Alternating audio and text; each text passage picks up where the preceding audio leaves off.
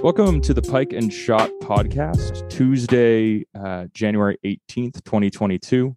Today, I'll be talking with Shawn Witt, U.S. Army Apache pilot, about the realities of NATO capabilities countering Russian armored forces. Shawn, thank you for being here. Give us a little introduction on yourself. Well, first of all, thanks for having me.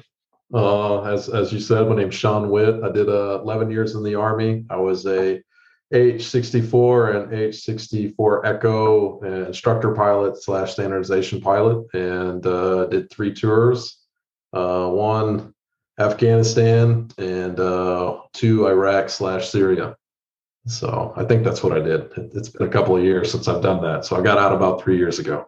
So great. Well, it's good to have you. We've got quite the situation developing on the Ukrainian border right now. And while the U.S. currently has not any stated forces there to counter that threat, I just wanted to discuss what you see as the current level of readiness to counter armored forces, armored columns, because the U.S. really hasn't engaged in that kind of conflict in quite some time. It hasn't engaged in it in quite some time, and it hasn't really been focused on it as the main the war we're fighting today since at least the early 90s. So when exactly did you join again? When did you first jump into an Apache? So I joined in 2007 during college, dating myself a little bit there, but joined then, and then flight school's about 2 years. And so we were right in the midst of, the surges, I guess you could call it, in Iraq and Afghanistan. And I went straight 2007, basic training, officer school, flight school, and then several months later, I was flying out of Baghdad International Airport there, and so it was a quick turn. So yeah. So at that time, it was really focused on the GWAT as we have come to call it. Tell me about the type of near peer type stuff that you were doing. For those who don't know, near peer is any opponent that we would come up against that has close to our own capabilities and our technology, which we haven't really encountered in quite some time. Yeah, I think, when you think about kind of what's going on over there, and, and you reached out to do this podcast, the first thought that I have is like, warfare's really changed a lot. I mean, and it's rapidly changing, just like every other industry, like technologies and invading that industry and changing it, and warfare is no different. And like back in 2009, we were very coin focused, counterinsurgency. We weren't really fighting anybody with anywhere near or remote capability in a near peer capacity, such as you talk about.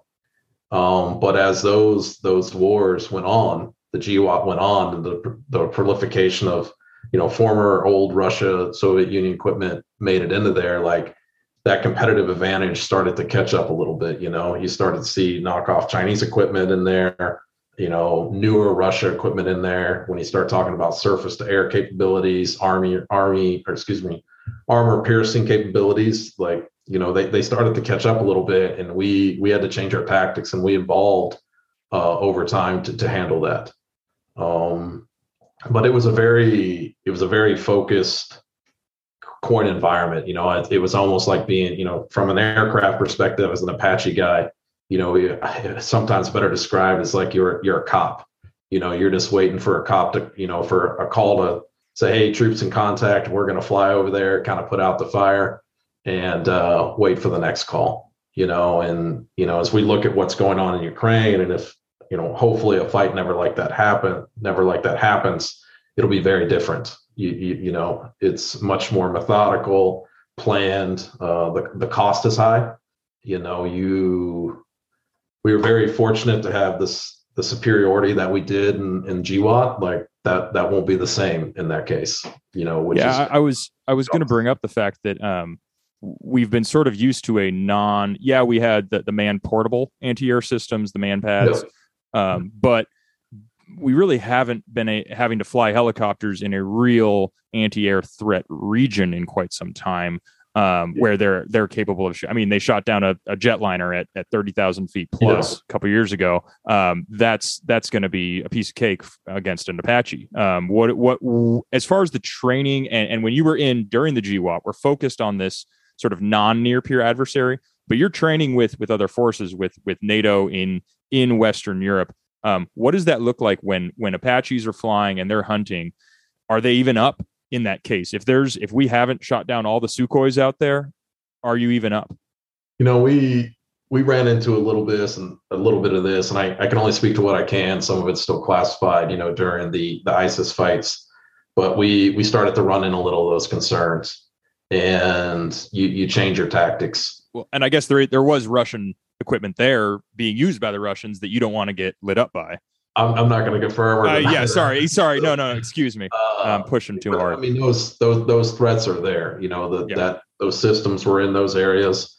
I think we can all speak to that. And so, but when I talk about the war changing and everything else, we have some smart people that are looking out for us to make sure we're prepared for the right fight at the right time.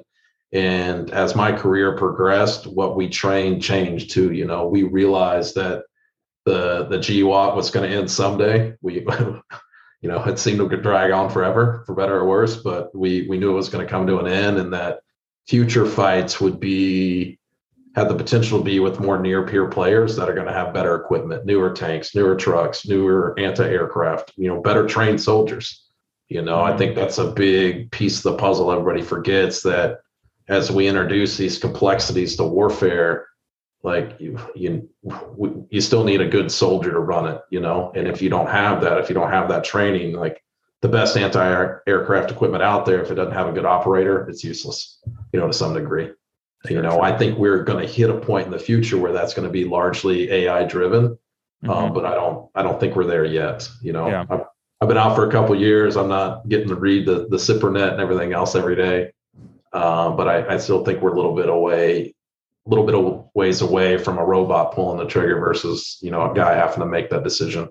Well, and you talk about the tech changing and AI. Yeah, I do think that's coming down the road, but we're ways off. We have seen in the last couple of years, especially in the recent Nagorno-Karabakh, Azerbaijan-Armenia conflict, a real proliferation of loitering munitions and small loitering munitions. And actually, in response to that, the Russians have started putting basically graded armor, basically a steel canopy over all their tanks so that they can't basically put a hand grenade down the hatch. Do you see the U.S. involved in that at all? I know our allies are. I know Israel is. And again, not touching anything classified.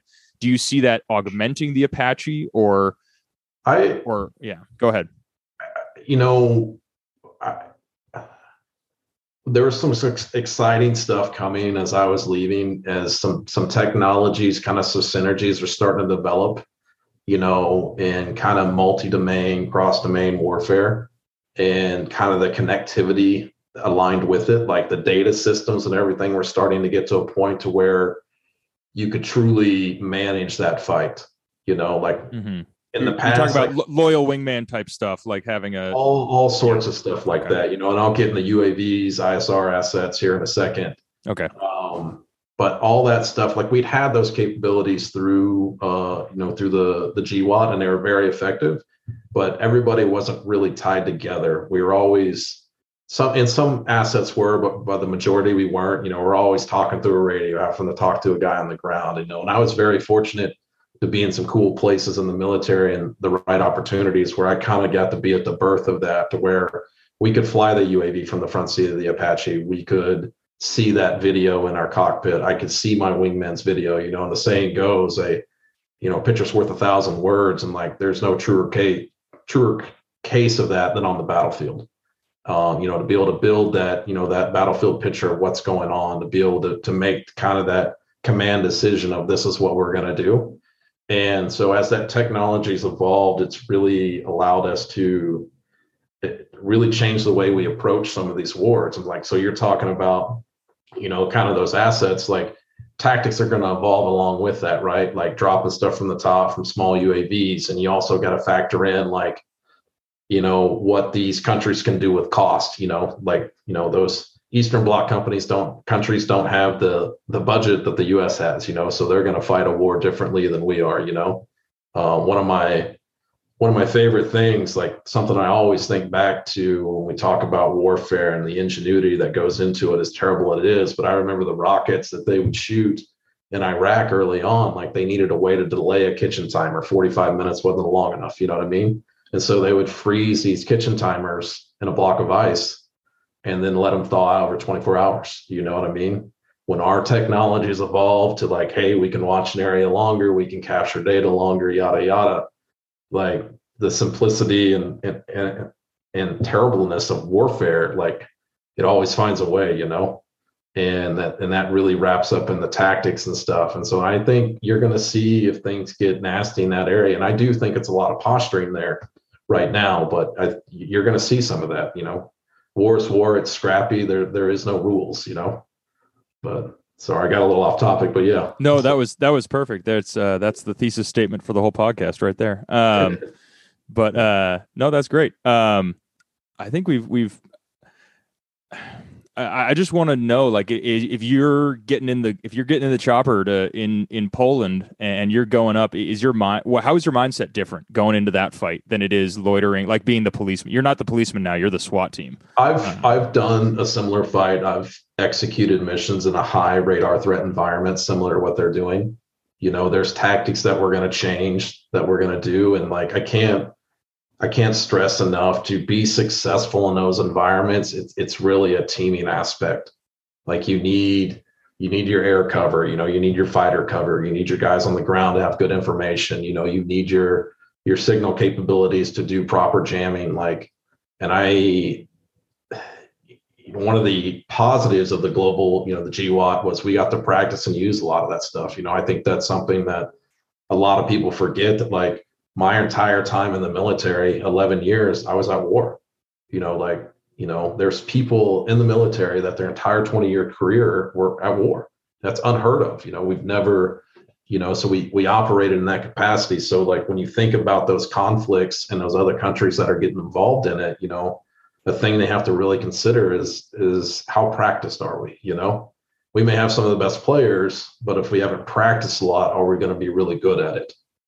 And I think that's what it's going to take to be successful on those fronts. Is you need every system to work well together, just not work per se.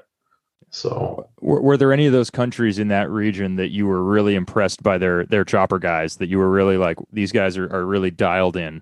I didn't work a lot with the air assets. We did some of any assets, any of their of their signal assets. I worked with in Afghanistan. They did a great job. They're always on time, doing the right thing. No complaints. A good mission is sometimes when no news is good news, and they're there, they do their job, and they're gone. Like that. That's a good job. And they always did that. The ground guys, everybody I worked with, and kind of all those countries they're pros, professionals. It's a lot more. I saw what I believe to be a lot more careerism in those militaries than I did in ours. It's pretty customary.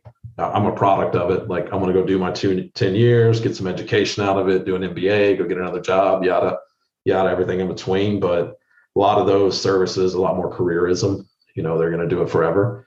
And that lends to guys just, you do something for 10, 15 years, you're usually better at it than the guy that's been doing it for 2 or 3. And so I was always impressed, especially some of them that made a lot with the systems that they had. They didn't have all the Chinooks and everything that we had. And so they definitely experts at making lemonade out of lemons. Awesome. Well, that's about it for today. That was all my questions. Do you have any signing off remarks? Anything you want to say to the boys out there that might be sending it? I hope not. As somebody that's seen an extensive amount of combat, I wouldn't wish that on anybody. I do know if it comes down to it, they'll be ready and they'll do a good job. But I hope some cooler heads prevail and we don't have to. It's always cool to use awesome, to train with and use military equipment in those facets. It's much different when you have to use it in a real capacity. And For sure. I hope and pray that doesn't happen, but sometimes the world's just more complicated in that facet. So, Yeah, well, it'll definitely be an interesting week. yeah.